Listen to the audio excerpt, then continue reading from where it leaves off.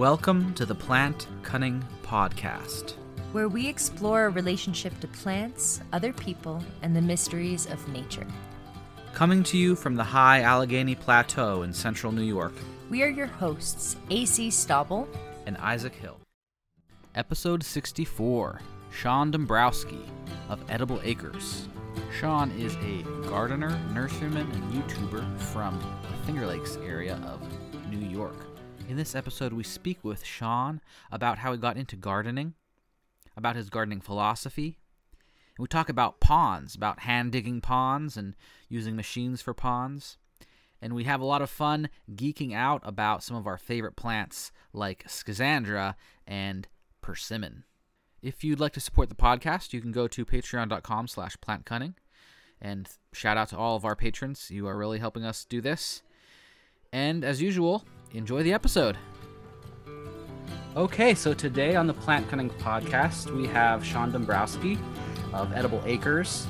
And Sean is a permaculturist, nurseryman, YouTuber, and permaculture consultant. So Sean, how are you today? I'm doing well. How are you two doing? Grand. Wonderful. We're doing good. It's like really winter now. Yeah. Yeah. Single digits coming up in the next few nights. That'll be fun. Yeah. Oh, really? Oh, yeah. I think next week or so. Gulp. Yeah. That's cool. Well, I guess that's New York, right? We've been kind of expecting it. It's a little overdue. Yeah. That's true. Sure. I guess you're right. Well, we do have a traditional first question on our podcast, and it's, how did you come to the plant path? Yeah, boy. I would say I've been on it, I think, in some ways since I was a little kid. Without going into too long of a story, I grew up in suburban northern New Jersey, and my mom, it was a small lot that we lived on, but my mom basically gardened in a funky way most everywhere that was there, which was not a very common thing for that neighborhood.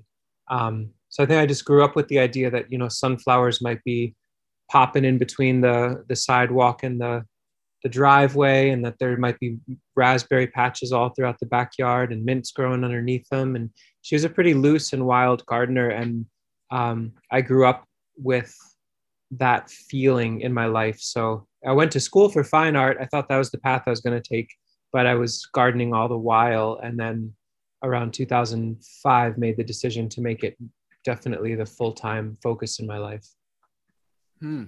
Cool. Very cool. Was your mom growing food as well as flowers and herbs? Yeah. It was a home garden for, just fresh. It wasn't, self-sufficiency. It was more like, lots of fresh greens and veggies in the summer and some stuff to freeze and have in the winter, lots of flowers. And more than anything, it just felt like an acknowledgement or leaning into kind of the wildness of just plants shooting out of every nook and cranny. It's a distant memory now. It was a bunch of years ago, but I remember growing up with her talking to plants and just walking around the yard and generally having it feel really crowded with snacks, which felt like a nice way to grow up. That is really nice. And it must have been such a stark contrast from like other New Jersey gardens. Like you're saying, it's not common. Yeah. Feral garden vibe. Yeah, but it was common enough in our own landscape that it almost felt like it was unusual to see really tightly mowed lawns, and more like the normal thing was to have an interesting garden was what it felt like. Yeah, for sure.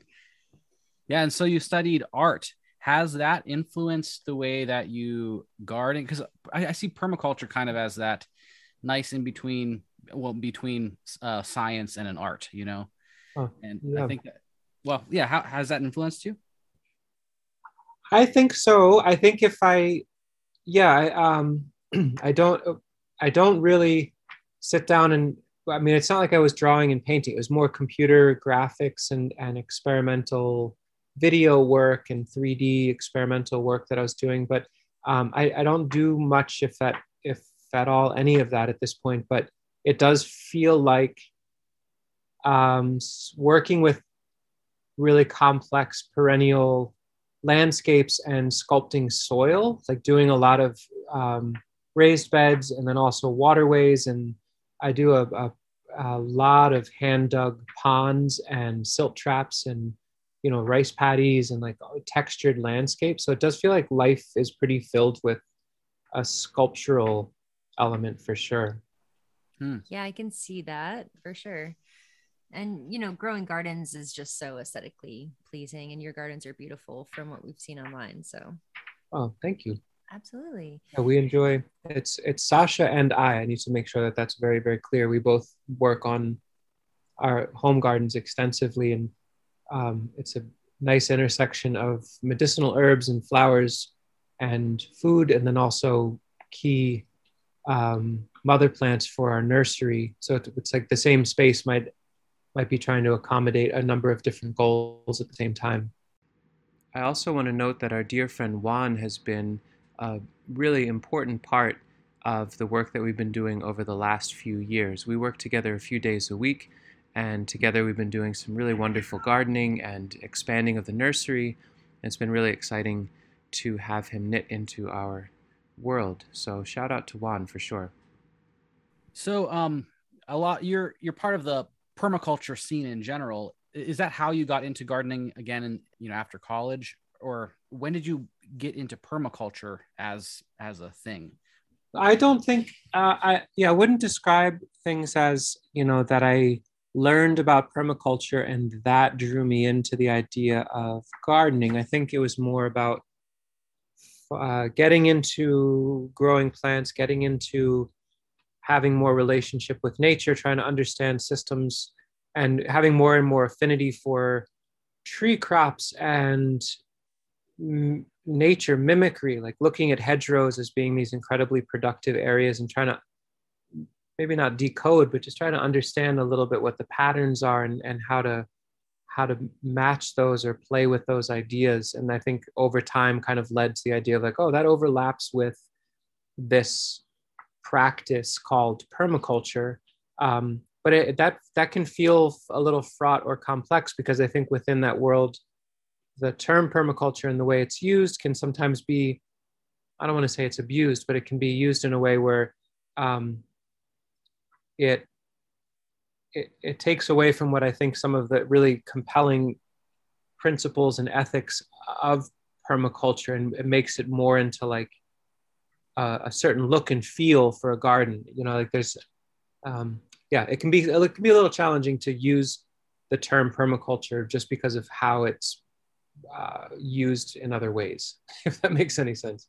Well, there's like the whole, the permaculture TM thing, Yeah, I guess that's what I'm alluding to, or trying to like nudge my way towards, is just being careful that I feel like when I think about permaculture through the lens of principles that were articulated by folks that described the farming system and the overall structure back in the day, it's super compelling to me. And then also at the same time, it is a way of describing what are, for the most part, actually like traditional systems of farming that were done for thousands of years by lots of different folks of lots of different backgrounds, and predominantly women in cultures across the globe. And so there's a complexity to all of it that it's a little tricky to try to navigate sometimes.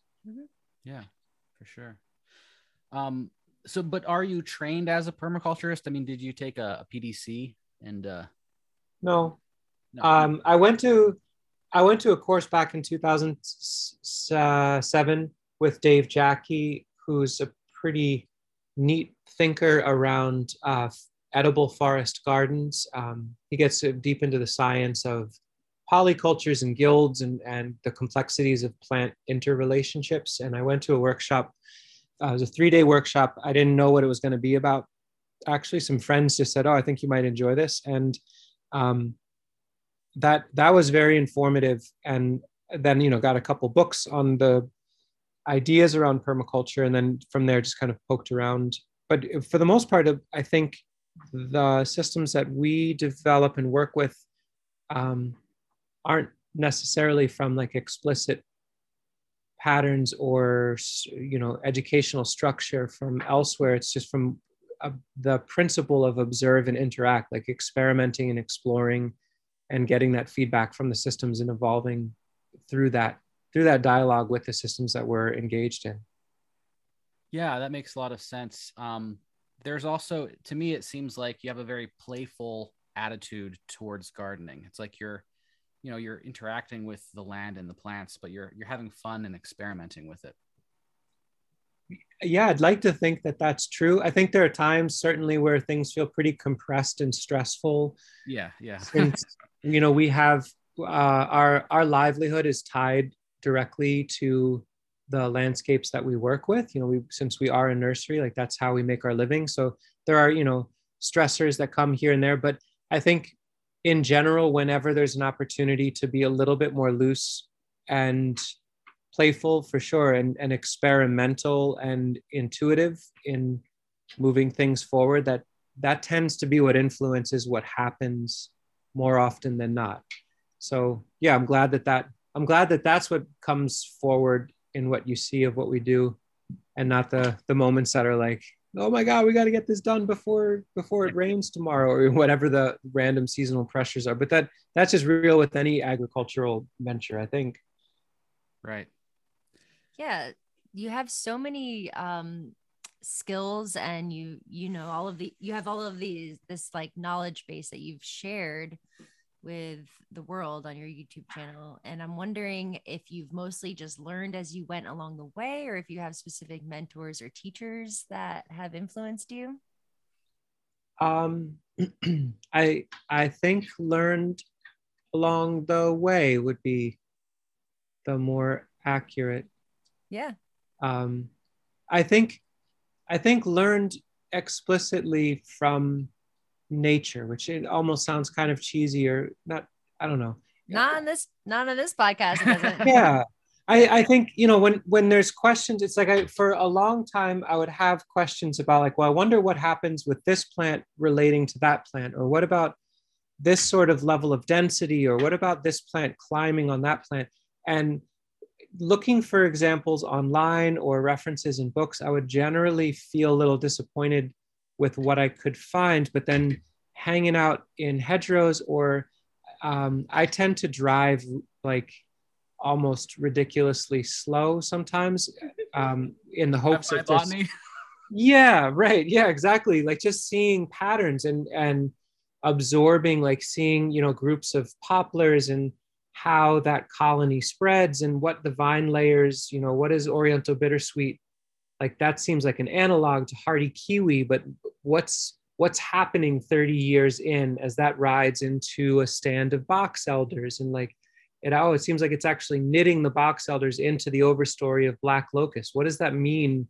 What can I take from that for designs? Is that something that's meaningful that we can apply, or is it, there's just a unlimited amount of pattern language and examples of both functional and dysfunctional and everywhere in between interrelationships happening all around. And so I feel like I could fill a couple lifetimes of observing that and trialing that with the plants that we're stewarding, before I'd kind of hit a wall of like, oh, I need to figure out some new thing to experiment with.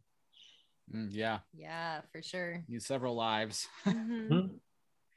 And there's so many all the different interactions too. And then like looking at decades in advance, it's really, hard to visualize that, but being able to go around and like see analogs, like whatever vines are growing up through whatever trees, Mm-hmm.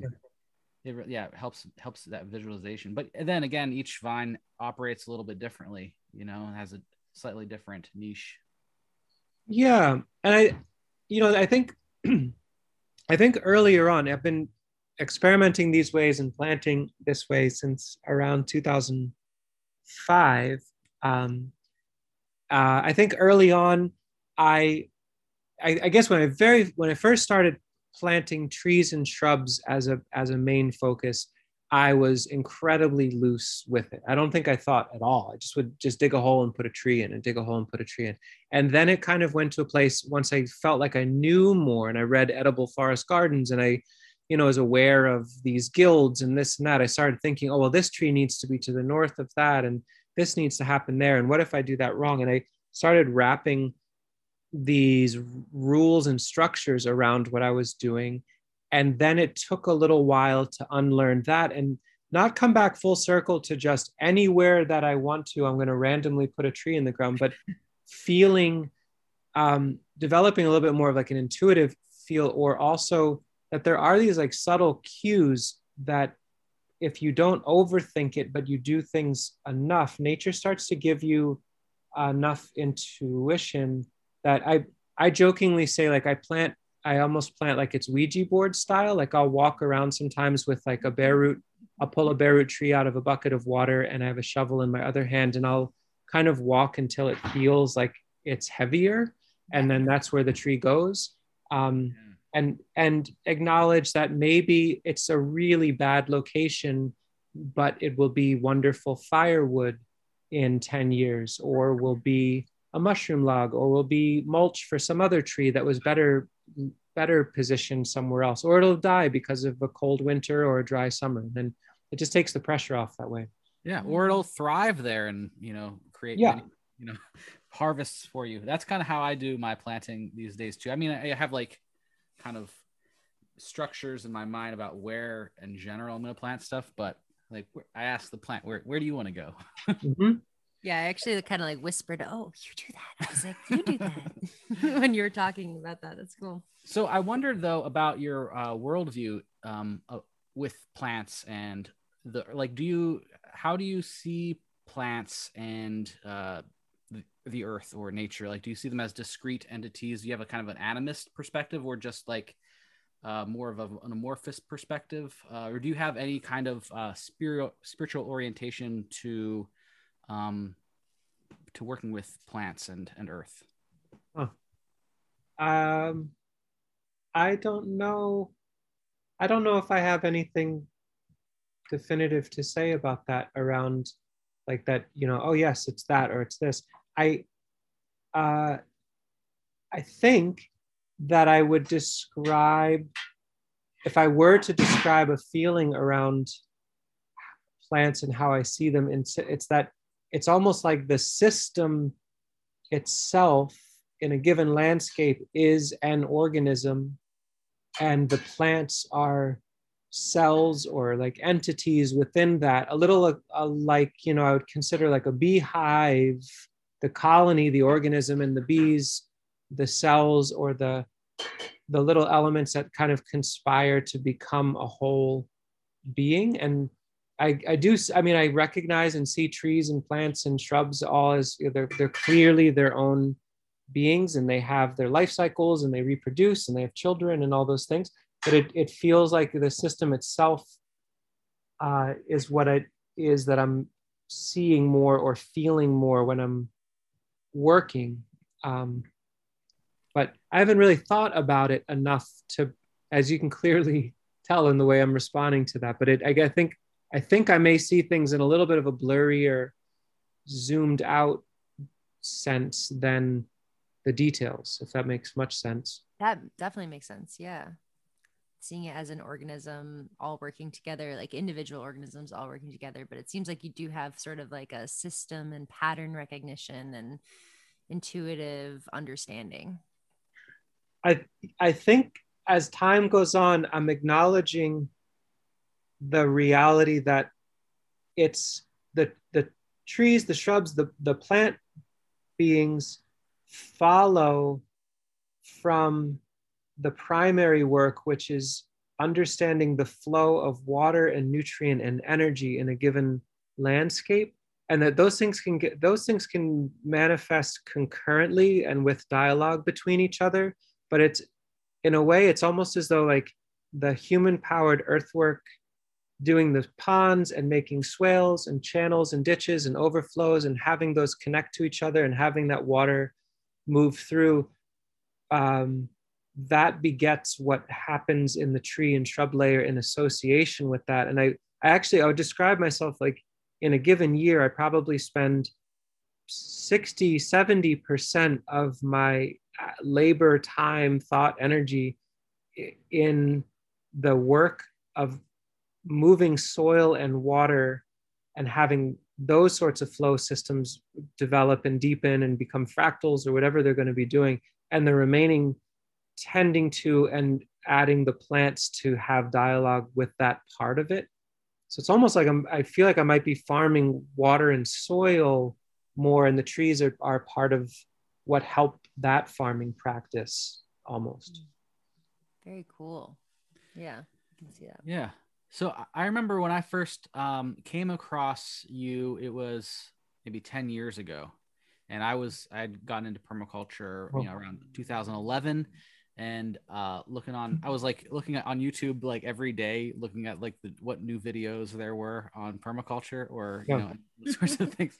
And I remember you doing a hand dug pond, and that's something that I was really interested in at that time. I dug my own pond. I did like a EPDM liner though, cool. and like because I found on Craigslist and stuff. But it was really really cool to see you doing that too, because it's a really great way to learn about how water and soil work. And if you look on YouTube for videos about digging ponds, usually it's a giant like cat or machine of some sort doing it, which you can do a lot more with that, but it's like it takes a lot more work to do it by hand, but you get to learn with your body. It's a visceral experience. Yeah. Yeah. Well, there's a huge cost savings. I mean, if it's clearly like if you're trying to dig a half-acre pond, it's and you need it to be 8 feet deep in the middle and reliably there and all and a berm that retains water in a meaningful way. The human scale is just very, very difficult to do that. But in a lot of the landscapes that a lot of people steward, the half-acre yard where you might want a 10-foot diameter pond because it's seasonally wet there and you see frogs sometimes, but then it dries out too soon for the tadpoles to have a nice time, or like rain's rushing through and you'd like it to drop silt somewhere before it gets out to the road. And like all these little subtle, playful, but then pretty meaningful water absorption games can be done with human scale. And it's a nice reminder to know you don't have to do it all in one fell swoop. It'd be something that you chip at over years. And then all of a sudden it becomes where like each shovel full of soil, depending on what strata you're in, can become really rich topsoil for a permanent raised bed that's near the pond. So that then now you've got like this wet area and a well-drained area in dialogue with each other, and the sun can reflect off the pond and heat the island you're making. And then you get deeper and you realize like, okay, there's stones in here and those can be used to absorb heat in this area or frame a raised bed. And then you get into like clay layers and sand layers. And then all of a sudden now like cob building and, natural earthen building. Like some of the ponds that I've dug over the years were specifically to harvest the clay and sand that I was hoping to build a little cob outbuilding or a little structure or a wall to like absorb sun heat or deflect wind. And those sort of nuances just don't happen, I think, when a machine is churning away and it's like, it's $100 an hour to have someone there, or it's $1,000 a weekend. You tend to like material gets flung around a lot more, so it's kind of fun, I think, to have that. I prefer it at this point. And I once in a while our neighbor was open to the idea of digging a pond. He was really excited to do it with a machine. So cool, we did it with a machine. But then all of the associated overflow channels and the rice paddies that could be near it and the layers that can have the arrowhead and the calamus and all those sorts of things definitely need to be done by hand. So that's been enjoyable for sure. Yeah. And it really does matter what scale you're working on to, like a half acre or a quarter acre lot. Like you can't get a machine in there anyway, and you don't want to, but if you have like, if you want to build a quarter acre pond, then you kind of have to, unless you have like, I've seen some of those videos of people in India who have like a whole village do it for the whole summer. And that's amazing. Yeah, the Andrew Millison videos where Yeah. they're documenting, it was like 90 people in 90 days, and they dug like an acre pond and had like terraces that were accurate within a centimeter or two of different water levels, and they could graze animals at this time of year. It's brilliant and beautiful to see what people, and they didn't even have, they were using like handmade shovel like tools and didn't have wheelbarrows. They had like pieces of metal drum that were pounded out that people would carry each load on top of their head up and out of the pond. Like they didn't even have a wheelbarrow to work with. So yeah, at every scale, it's pretty remarkable what's possible. I just have a quick question about ponds. Have you found a time of year that in this area it's like the best time of year to dig out a pond, like whether it's spring or summer, or fall, or I get, well, when we dug the pond in our neighbor's yard with the machine, it made the most sense because most years are quite wet where Sasha and I live, the half acre that we live. And now that our neighbor's letting us expand into his acreage, it would have been too wet in most years to even think about having a machine in there. So in 2020, when we had a really good solid drought, we leveraged the end of summer. It was basically like August, September, to have the machine come in when it was the absolute driest and do the disturbance then. When I do shovel work by hand, I tend to like to chip away at it. I like to do most of the work at the beginning of winter and the end of winter when it's compatible, like there isn't other really intense pressing nursery work that has to happen, and it's cool enough that it's harder for the body to overheat. And you know, the ground can be a little right now it's getting cold enough that the window to do pond work is basically shut down until we get some thaw. But as soon as it thaws and the water starts to move again, that tends to be when I like to get back into it, so then I can really see where the water levels are and work from there, and then renovating them and going deeper in the summer when things dry out and you can go deeper without being underwater. Right. Okay, very cool. So, so you have the nursery business, you have your like home gardens, homesteading type stuff, and the YouTubing. What, and you do like I guess some teaching and some consulting too. So, what's your favorite part about that about of your role? Like, what do you see yourself primarily as? I don't know. I think it's a mix of all those things. I think I feel identity in all of them. I think that what feels most compelling and what feels like the most valuable part of who I am and what I can offer the most in is when there's time to be able to experiment and do it in a somewhat wild way and like try out some things that are hopefully unique and maybe will fail, but to document those for the YouTube channel or however, you know, take photos. I find that to be pretty darn exciting, like doing those experiments and sharing them, getting feedback from folks like that.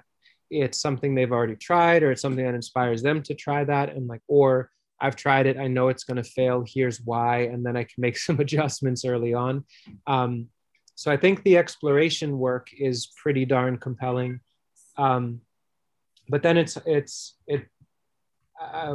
when we think about how many trees are getting grown in a year and putting together orders for, you know, we do most of our shipping or sales in the bare root season in the spring and in the fall, and putting together these care packages of like, you know, little sampler suites of food forests that are filled with like super hardy, nearly impossible to kill plants that make delicious food. And it's going to, you know, North Dakota and to Alaska and also Florida, and just like thinking about what the destinies of all these different plants in these boxes will mean. That part feels really compelling. So I think all of it does at different times. We love, and being in the garden, like when Sasha and I can be out in the garden during the summer months and be eating just tons of fresh food right from where we live. So they all hit sweet spots for sure at different times. Yeah. So what are some of your favorite plants to grow and share with the world? I mean, we grow so many different, they're all kind of neat and fun. I don't get tired yet of the what feels still like a weird magic trick of like the super easy to propagate plants, like the currants and elderberries. We just take cuttings in the fall of random lengths of branches and jam them in soil that's hopefully decently fertile, but it doesn't even have to be, and throw some kind of mulch or rake some leaves over them. And then the next fall, there's just these like beautiful 3 foot tall shrubs with ropey root systems. It was like each year that that happens, it feels like it feels like a trick, like we're getting away with something. Yeah. So cool. those plants are really rewarding. I think each year it feels like it's a very there's a lot of question marks going from the fall to the spring as to what tree seeds will be around, because each year I'm trying to collect different and more seeds and experimenting with how we're storing them and trying to store them in more passive and more wild ways. And it's like this fall we collected tens and tens of thousands of tree seeds, but they're stored in ways where I won't know until things thaw out and the snow recedes and the ground is ready for us to dig in, like whether these crates that are buried in this area will have 4,000 or 5,000 pawpaw seeds, and will they germinate, and will the hazelnuts be there, will they be eaten? So I think the mystery or the experiment each year in those things keeps it exciting, keeps me on my toes for sure, because we definitely have, there's nothing about our nursery that feels like it's, you know, tested and simple and I know it's going to work every year, except for those cuttings. Everything else feels like we're always experimenting, like let's see what happens. And there's a wide enough net cast every year that we're generally overwhelmed with how many plants we have to manage, even though we might have like 60% failure sometimes. Yeah. Well, are there some plants from like a homesteading perspective that really like pull their weight the best that you grow? I mean, I think over time, like what we offer on the website at this point has been curated a bit to represent plants that have been really easy, really reliable overall. I think there's some herbaceous perennial veggies that, like, okay, when I think of Good King Henry, which is just, it's still somehow, it was a very common herb back in the day, but now it's like, you know, it's harder to track that plant down, and it's really easy to grow from seed. They're incredibly early, incredibly delicious perennial spinach analog. I think, at least to my mind, it's like more substantial, more flavorful than an annual spinach, and they have very deep root systems. So those plants, and like the deer don't seem to eat them, rabbits don't seem to eat them. The roots go 3 to 6 feet down in the earth, so we don't have to water them. They keep up with the weeds really well. You know, sorrel does a very similar thing. So there's some really neat winners in the hardy perennial vegetable realm that we work with quite a bit. And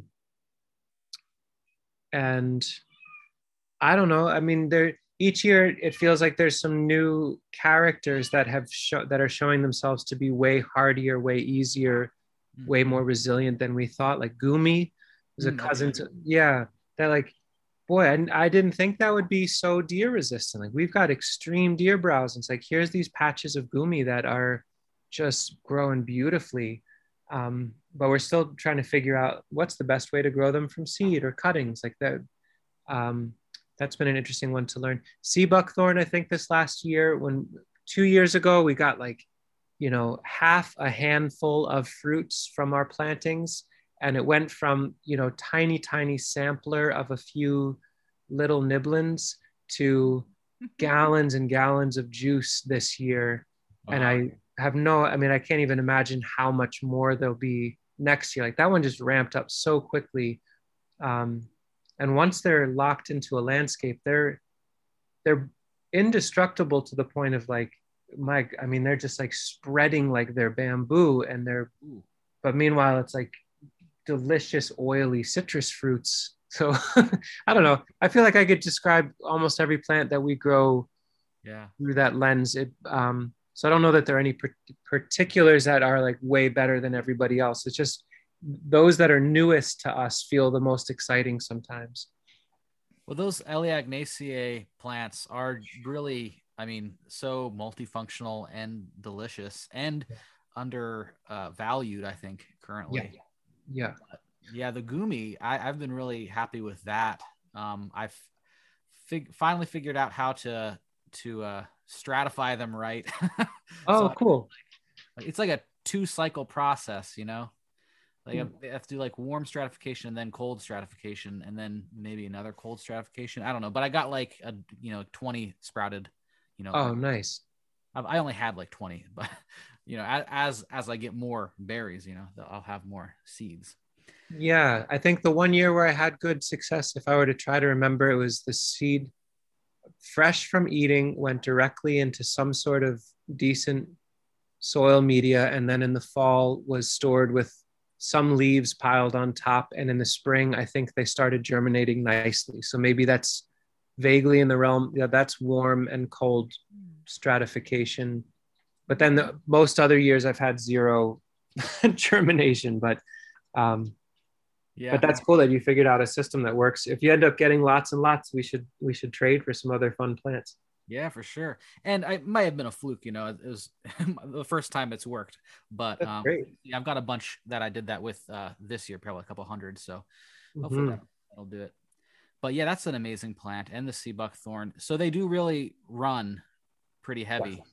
Okay, so I planted a bunch of those seedlings out. I can move them still, but maybe I planted a few of them too close to like the annual beds. Yeah, that's good to know. Yeah. Well, so as a nursery, what we try to do is identify what the innate behaviors are of plants and how that can be not, I guess leveraged is the word I would land on, but maybe there's something more graceful to say. But, if they are in proximity to annual beds and they're going to run into those beds, well, then they're fixing nitrogen when they run into them. And for the growing season, that new flush of suckers are all in and amongst your kale and your peppers or what have you, they can grow, and they're like beans. They're fixing nitrogen as they go. And in the fall, you can go in with a sharp spade and sever those umbilical cords and sneak out those runners and transplant them on. And so in some ways, like that's how we have seaberry basically named cultivars on the boundaries of our whole annual garden area, and they sucker and spread into beds. But there's enough space between the named varietals that we know who those suckers are. Like we know that's going to be a male, that'll be radiant, those are going to be Russian orange or what have you, and we just chase them out every year or every other year. And then this way we're not trying to be propagating them, we're just basically chasing the chaos that they're setting in motion. And at some point we'll completely lose that, and it'll just overrun everything with seaberry, and then we'll just have to eat them, and that'll be okay. I hope.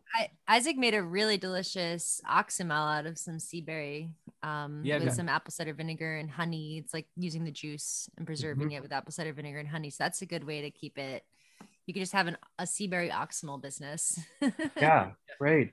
Learned that from Ben Falk. Has those nice videos on that. It's so good. It's like a tropical treat. Yeah, it's so powerful. Yeah, such a powerful medicine. It's like those plants that live at the intersection of being really legitimate deep medicines and also incredibly pleasurable to eat. I mean, it's like I think of black currants. They live soundly in that, like the amount of antioxidants and minerals and vitamins, and then also they're just so special. And Sasha makes these wines from the currants each year. She will harvest elderflower and then make a yeast start, like an elderflower with honey syrup to get the yeast woken up, and then that gets pitched into the fresh pressed juices with some honey or sugar. And so they're a complete wild ferment, wines. And it's, each bottle might be a little bit different. Some will be fizzy enough that it feels like it just the whole thing's going to shoot out across the room. Some are completely still. Some are a little sweeter, some are vinegary, but they're all really special and magical and medicinal. And the elderflower presents, depending on the variety, like they'll present just a little bit before the black currants become ripe. So the timing works out that the one harvest segues to the next, and then it just kind of flows into being that product, which is really sweet. That sounds so delish. I enjoy that. She gets allergic when she drinks those wines, but she cooks with them. But I do not, and I derive a lot of pleasure from them. So I appreciate her continuing to make them, even though she doesn't have as much fun as I do with them. That's sweet. Yeah, I don't really drink that much wine anymore, but I still like to make it. It is fun, and it's a great way to preserve all those vitamins and antioxidants. Mm-hmm. Yeah. Sweet. So of those, the new plants, are there any like new plants that you're really excited about that have entered the scene?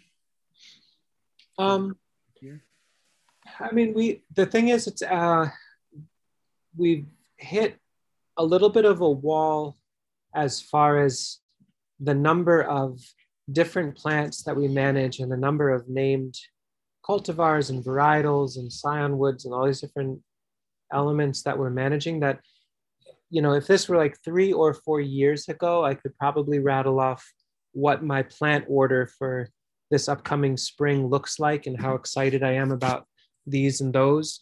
And right now, what I hope to feel excited about is simply keeping up with the genetic nets that have been cast. Like there's now a 3-year-old, if not a 4-year-old bed of seedling Schisandra on the margin of the property that had, there's like 200 seedlings that over the years have now merged into this supernova of vines, and I have to cut some back and untwangle them so we can separate them. And so I'm excited to actually like get caught up on these elements that have been set in motion that now need the next phase of being lifted and divided and set into permanent places where they're not going to be messed with anymore. Like, a 4 by 20 foot bed of rhubarb seedlings that are showing lots of neat little genetic diversity, and they need to be lifted and set on 2-foot centers in some spot and let to grow on, so we can actually have a non-clonal bank of rhubarb genetics that, I've selected from rhubarbs that want to make seeds. I'm not sure exactly why, but it feels like a lot of plants are repressed from having sex, and it seems like inviting that back into the genetics seems important for everybody's health. So there's excitement in that kind of stuff of just getting caught up with these complexities. But then, like I found a person in Zone 4, Utah, who has an amazing collection of late flowering apricots, and he sent me a bunch of seed last year. So now I've got seedlings of very cold hardy, very, very late apricot cultivars that will be fun to see what those do. But we're just setting in motion these things that, some of them will start to bear in 2 or 3 years. And then there's like northern hardy pecans that I grew from seed that, we're probably like 16 years out before we see what the quality of those nuts are. So I'll be in my late 50s when we first hopefully get to start eating those. So, the long game plants. Yeah, right. But I mean, I luckily planted a few northern pecans in 2009 at my folks' property. And so now there's one that's like 8 inches in diameter and about 30 feet tall. And it was ready to make a really big crop of nuts this year, but the squirrels took them all. So I figured one year soon, there'll be too many for the squirrels to take, and we get to try what those taste like. So amazing. It's all just staggered. Cool. Yeah. So it kind of seems like you hit peak diversity a little bit, and you got to kind of just manage what's going on already. Yeah, well, peak diversity and peak density, and literal edges of landscape to receive we need to sell more or give away or trade or wild plant more and more, because it's like I don't know on either of our sites that we're managing that there really is much room for any more seedling persimmons. Like there's 40 or 50, and how many can you possibly eat from? So like we're hitting the upper limit of how much of a given gene pool can occupy in the space, if the spirit is to like have it be as diverse as possible for as long as possible. We'll either need more land or we'll need smaller plants. Right. Well, we interviewed Joseph Lofthouse a month or so ago, and it seems like the way he grows plants, he adds a lot of diversity and then sees what works well and then kind of selects from that. Mm-hmm. Kind of think like on a meta level, we're doing that too. Like you're at the point where you've planted most things that could probably work in that area, and now you're kind of like seeing what works best. Or I mean, I guess it's all working well. Yeah, I think where it's challenge. So with Joseph, his work is absolutely stunning and wonderful. The benefit / challenge, what have you, is that there is a reset button that happens each year when it's predominantly annuals, that like right you get to clear the slate of that field and try something new, or let it self-sow and fill in the gaps. But like with the tree systems, it's like, oh my gosh, those 18 trees that all didn't die are now it's closed canopy. So like, okay, I guess we'll have to experiment with ginseng and Solomon seal and ramps under there, because the gamut of who can occupy the niche that is inevitable is really closing down, which is sweet, but it's a more real limitation, one that I think I was aware of coming into it, but only kind of conceptually. But now I realize like, oh, it's actually it's a very real part of systems like this, is having to make culling selections or simplifying what you're doing, or making adjustments to what your goals are based on what the system is, like a genetic runaway train sometimes. Yeah, well, it takes a while to get there, years. So yeah, when you're just starting out, it's like I have this giant area, even if it's just like a quarter acre or whatever, like I gotta fill it with plants, and then suddenly a few years later it's filled with plants, and then right.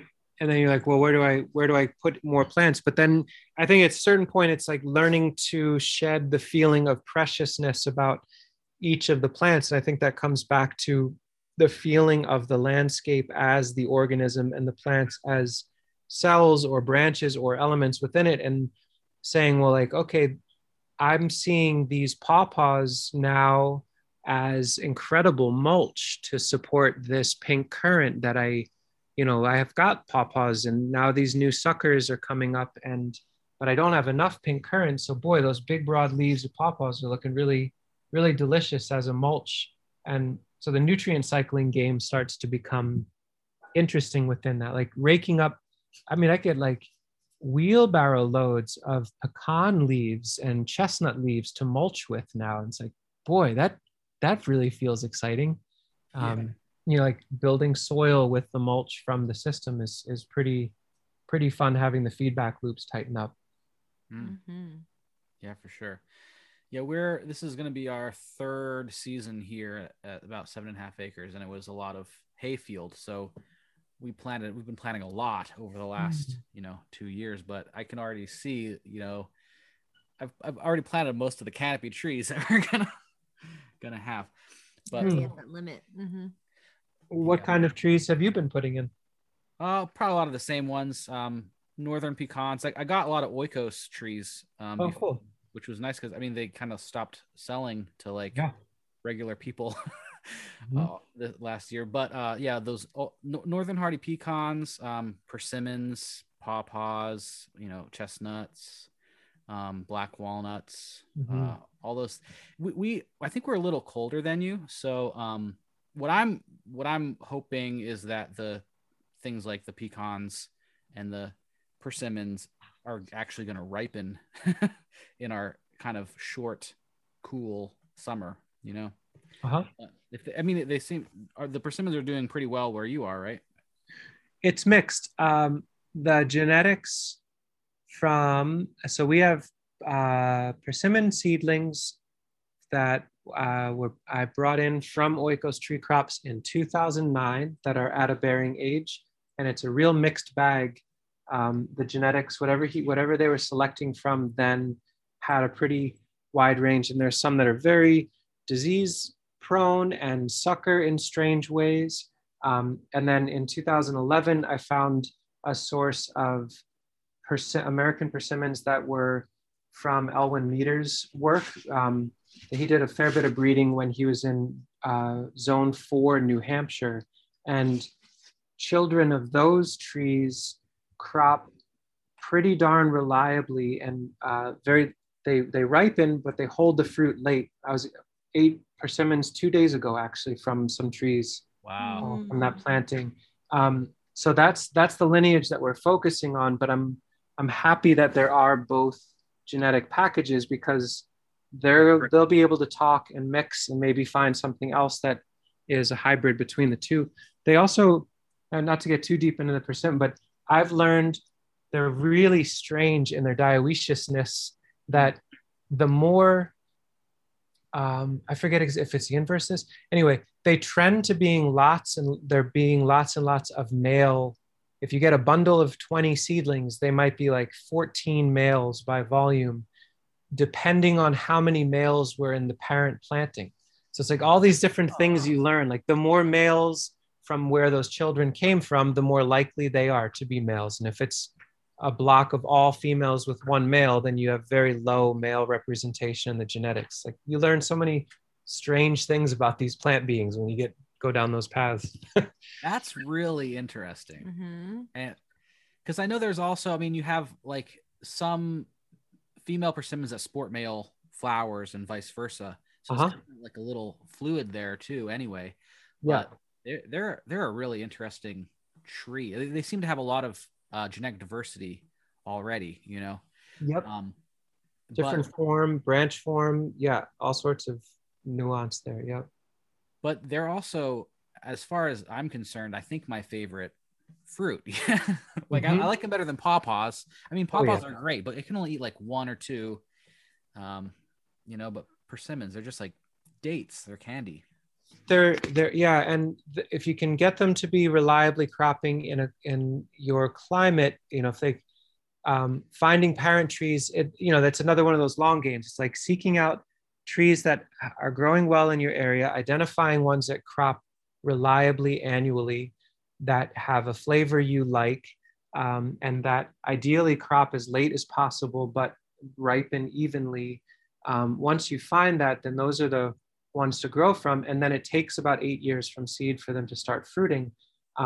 But they can handle the most brutal drought or flooding conditions. They can grow in deep shade. They can grow with competition of roots. They seem to grow through deer browse. So vegetatively, they're so reliable. And they're Ebonaceae. So they're like the highest BTU, I believe the highest BTU tree in the Northern Hemisphere. I could be wrong on that, but I think they're pretty much like quite a bit more energetically dense than Osage orange. So then all those males can be firewood, like black heartwooded firewood for, rocket masonry stoves in 2054. That's another way to look at them, Exactly, yeah. I heard that they're kind of like the inverse of the black locusts. It's like the black locusts grow heartwood very, very quickly, but the persimmons grow the heartwood very, very slowly. Yeah, I've pruned branches off of some persimmons now that are 9 or 10 years old, and the heartwood it's like jet black, it's an 1/8 of an inch thick jet black rings completely surrounded by white. Ooh. So they, like 10 years in, there's a tiny whisper of that black heart in there. It's really, wow. But yeah, they're really special beings, and they're just a fun adventure. And they're so strong that then it's like, okay, they're a scaffold onto whom perennial vines can grow. So like the Hablitzias and the ground nuts and the Malabar spinaches in the summer, and maybe even hardy kiwi. Like there's explorations to be had there. Like ebony, there's some of the strongest wood that you could possibly grow. And so it's like this incredible ladder too. It's like, yeah, tangerine and dates falling down from a powerhouse ladder of firewood that's mainly dudes. Amazing. Yeah. And Anyway. those hardy kiwis, they really need strong supports. I've seen them tear down structures before. Yeah, hardy kiwis vegetatively kind of brutal, but they're an interesting plant, and we have them in association with trees, but only where we plan to have really intense management. But I don't know. Yeah, they're an interesting one. They almost certainly need their own like entirely black locust arbor or some sort of decaying building to climb. Yeah. They're a great post-apocalyptic follow-up vine, I think. Yeah, that's a great way of looking at it. And then you have to be able to harvest them too, because like if they're way up in the tree, it's kind of hard. I honestly run chickens through it or something. Yeah, I am. Just a fun side note: there's a fellow, Steve Breyer, who runs a nursery called Triplebrook Nursery in Southampton, Massachusetts. Mm-hmm. He's in his late 70s now, and from what I understand of it, his rough guess is he has over 1,000 different types of useful perennial plants for Zone 5B. Wow. And he has a 50-year-old female hardy kiwi growing in a 160-year-old red maple on the boundary of the property. And he brings 2 or 3 bales of straw a week before the kiwi crop is ready and flakes it out underneath roughly where the densest part of the canopy is, and then just comes out and picks up all the fruits. And they fall from like 60 feet up. If they land on straw, they're firm enough, and he just has to eat them fresh. But I went there after the harvest, and it just reeked of like bad kiwi wine. But he had just finished eating the crops of that. Wow. I guess that's the way to do it. I guess like that'd be better than a tarp or something, because the tarp would be harder landing. Yeah, you need the floofy. You need the floof, exactly. Yeah. It's a good pro tip. So do you do some like graft work on your persimmons and other plants like that like aren't like if you have too many males, or do you just cut them and mulch them or burn them? I've learned enough with grafting that I'm slightly above novice with apple grafting, and so now I go out and will top work seedling apples over to different late bearing varieties, and a little bit with pear. And my plan, I'm bringing on different named cultivars of Che, or the melon tree, so that we can graft those onto Osage orange that are planted throughout, and some mulberry varieties. The challenge when I think you get into like the Osage and the mulberry and the persimmons is they really need warmth to make a proper callus and take. And so what I understand of it is that you want to do like rind grafting when it's already warm out. And that's a whole realm that I just don't have any skill there. So it's like the option is held open to develop that skill because there are so many trees planted in the landscape. And I just figure, well, in a couple of years, I can get there. I'll know which females in the landscape make fruit that we really, really love and want more copies of, and which ones are definitively males. And maybe by then I'll have a skill high enough to do a mediocre job of having some of them take. Cool. Yeah. Yeah. I mean, you gotta do it to learn how to do it, I guess. Yeah. Also, Yeah. I'm at a middling level of success with grafting. Did a bunch of pears and apples last year, but so you just got to keep practicing, I guess. It's fun. I always feel more excited planting things from seed. And I just hope to not die young. So then we get to try lots of different things, but it, there's enough set in motion that did I lose you? Yeah. Well, yeah. Oh, I'm back. Anyway, maybe that's Zoom saying, okay, enough's enough, Sean. Okay. Well, I would like to pick your brain just a little bit about Schizandra before we get nearing the end here. Sure. Because that's another plant that I find very fascinating. It's super medicinal. It's great for this climate, and it seems hard. Like, I have not had success with propagating it from seed yet. I got a bunch from Oikos, but how, like, are you just letting them drop, or how are you said you have like hundreds of them underneath your vines? Is that just from letting them drop, or do you have like a way of doing it? No, I have lots and lots of seedlings that are okay. When I first tried growing Schisandra, it was from seed. I sowed in a nice rich garden bed that was somewhere on the cooler, more moist, a little bit shady in the late day, which is what I thought they wanted, and put a nice tag next to it and had 0% germination. Right. But luckily, I forgot that I was gonna try to do something else and kind of abandoned that bed.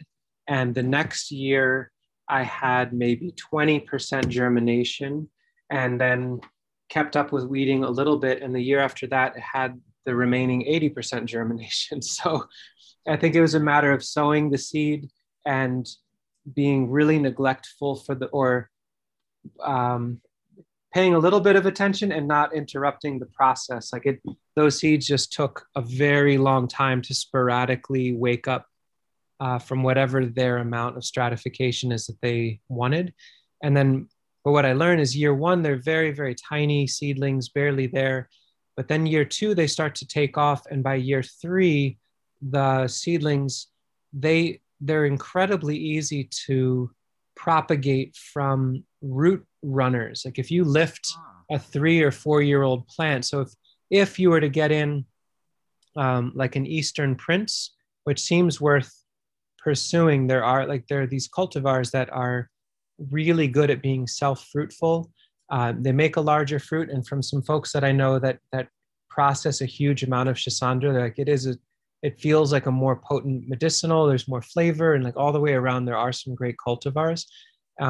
An Eastern Prince, if you can get those from One Green World or Northwoods Nursery as a wholesale or something, you get them going for a year or two in a nursery bed, and with a little bit of stooling and a little bit of serpentine and vine layering, you could have one plant make 20 or 30 nice divisible underground root sections with a growth tip, and then from there it's kind of a game on. Like they really become pretty explosive and spready once they're going at that rate.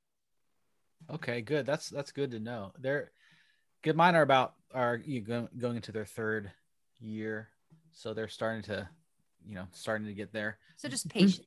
Yeah, patience.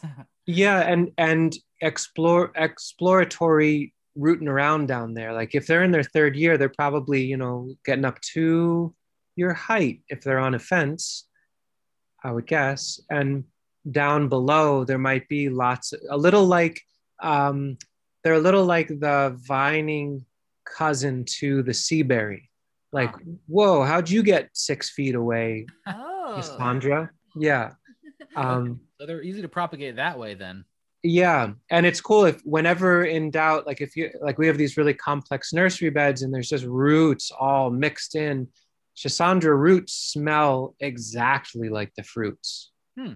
So you just scratch and sniff them and you know who's who down there. That's really cool. Scratch and sniff. So Schizandra is another one of those weird dioecious plants. I've heard various reports about them, but like, have you found them to be strictly dioecious, or is there a lot more? Are they more fluid?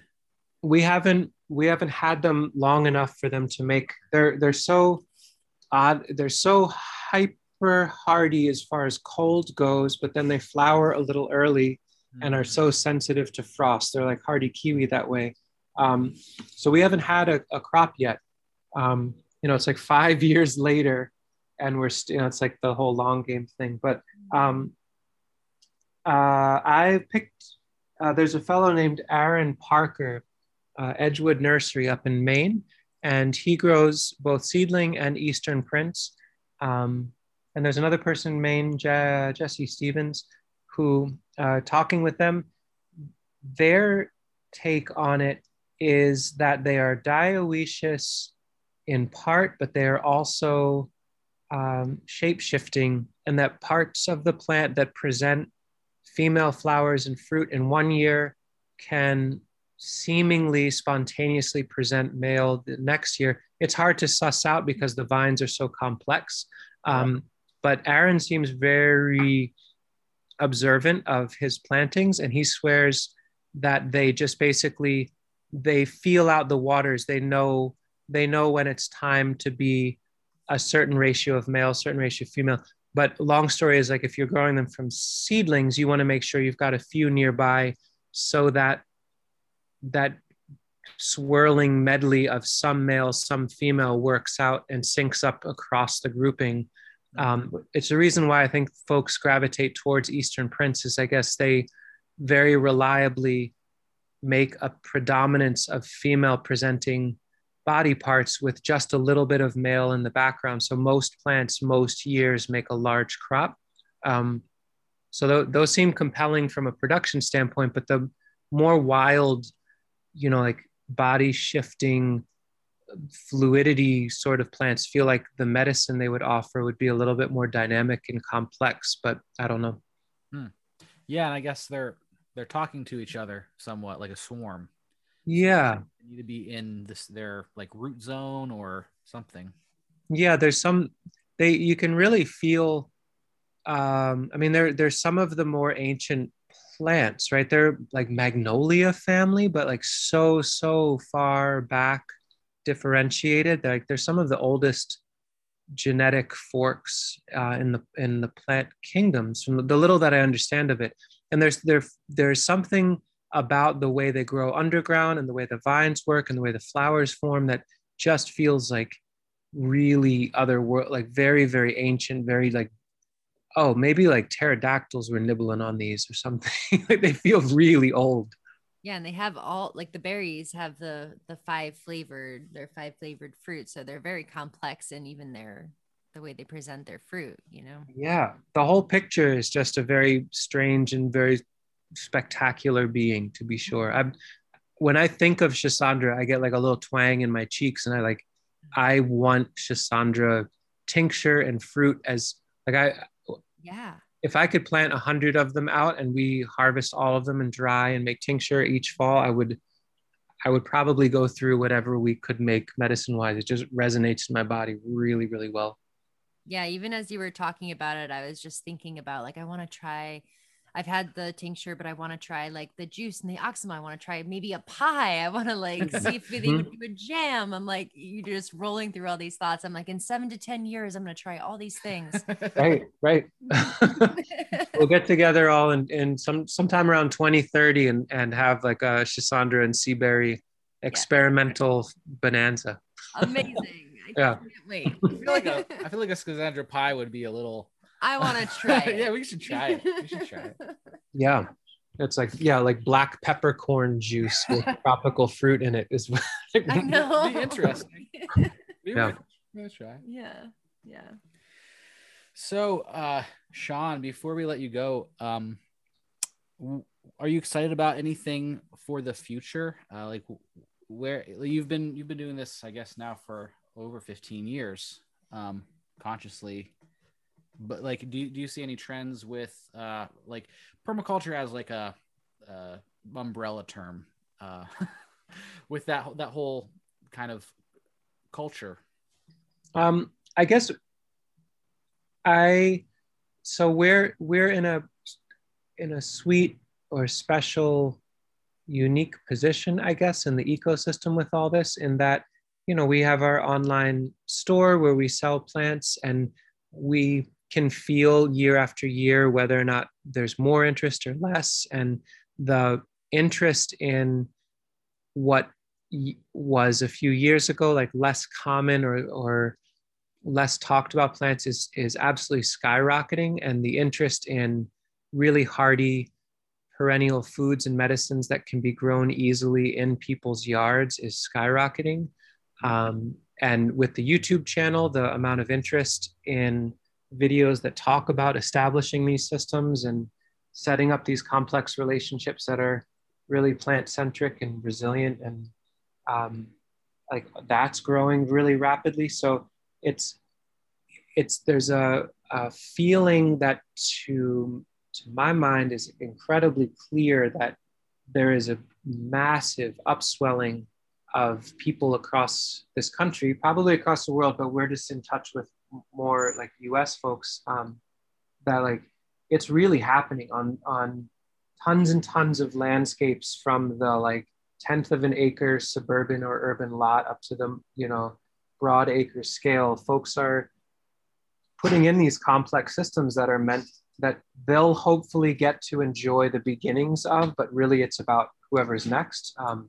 So I feel an incredible amount of, I feel a lot of pessimism about where things are going politically and you know, economically and all those things, but that doesn't matter because I feel so much optimism with where things are going ecologically with what folks are up to.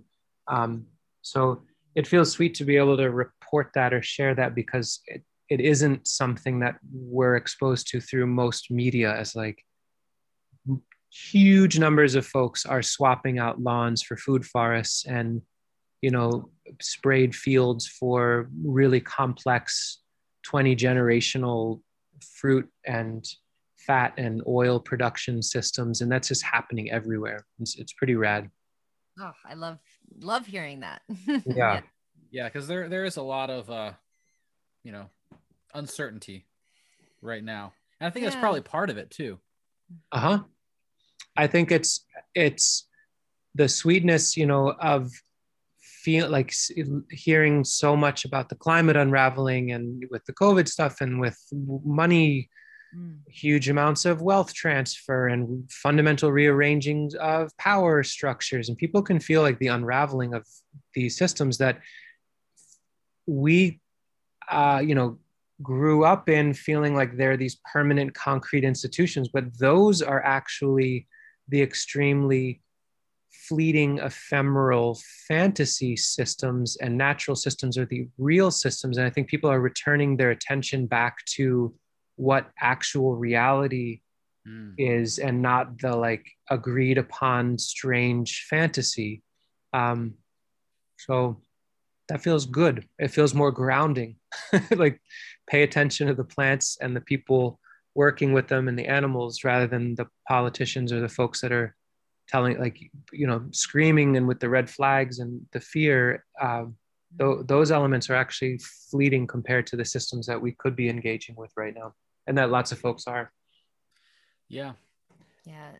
And I just wanted to say thank you. And I appreciate the work that you and Sasha are doing in your own garden, but how much that ripple affects out with you offering it on YouTube to millions of people. Like, you are actively changing people's lives with all of your efforts. So thank you for doing your part in that too. It's really our pleasure to do it. It feels really rewarding to be involved in that for lots of different ways. So yeah, truly our pleasure. Well, it seems like it's really good, like as you were saying, focusing on the plants and the people, and it allows you to focus on something that you actually have some control over, and that is beneficial. Whereas like I see so many people who are focused on the fear or on stuff they have no control over, and if they're just spinning out. Yeah. Right. Yeah. It's incredibly unraveling and unwinding to, and fear. Yeah. Well, we can go down a whole thing with that, but like clearly fear is an incredibly powerful leveraging tool for keeping people distracted and having control over them. And it, you know, there are things that make sense why they would feel frightening, but then if you can't ground yourself with something that you do have actual agency with, and that you can have a relationship that's like very honest and forthright. Like I don't feel fear from nature in general, even when things are going in wild, weird ways. Like it all just somehow feels neutral and balanced and calm most of the time, and really honest and really transparent. And I don't sense hidden agendas in anything that nature offers informationally or performatively, or there's no like, you get to eat this fruit and then I'm going to take that from you later. It's like there's just it's more like real, and that feels like where I'd rather put all of my time and energy, is looking at that, because it's like, oh, life is good when that's the main focus, if it can be. If we're lucky enough, privileged enough, there's all those layers to it, absolutely. And also it's the choice that we're making right now. Yeah. And there's this quote from Bayo Kumalafe, like, what if I'm not getting the quote right, but like, what if our reaction to the problem is part of the problem, like so by removing ourselves from that, and focusing on the better world, we actually help create it in a certain way, I think. Mm-hmm. Yeah, that makes a lot of sense. So Sean, where can folks who haven't heard about you find out about you? They can search for Edible Acres if they'd like. And that would bring them to, we've got our website, and they can see some stuff there. If they're interested in what we're up to, if you search on YouTube for Edible Acres, you'll find our channel, and there's probably way more videos than there needs to be in there. It's been pumping them out for years. And we try to organize different topics by playlists. So if people are interested in raising chickens with compost and food scraps, or doing like inexpensive season extension or propagating plants, then those are lots of different topics that we focus on throughout the years. And it'd be great to have them check them out and ask questions in the comments and like have dialogue. It feels really important to have that exchange with folks there. And so that's been rewarding for sure. Cool. Well, thank you again for being on the show. This was a wonderful chat. Yeah, it was my pleasure. Yeah. Cheers. Yeah. Enjoy the rest of your evening. Yeah. I really appreciate you thinking to invite me out. It feels really flattering, like seeing all the other really amazing folks that you're talking with. I was like, whoa, I'm not sure why they're pulling me in to chat, but I appreciate that you thought that I would be someone to talk with. And what you do is really rad out there, getting all these nice, like thoughtful, plant-centric folks, and the work that they're doing out into the greater world is a really awesome service. So thank you for doing that. Oh, thank you. Yeah. You're rad too.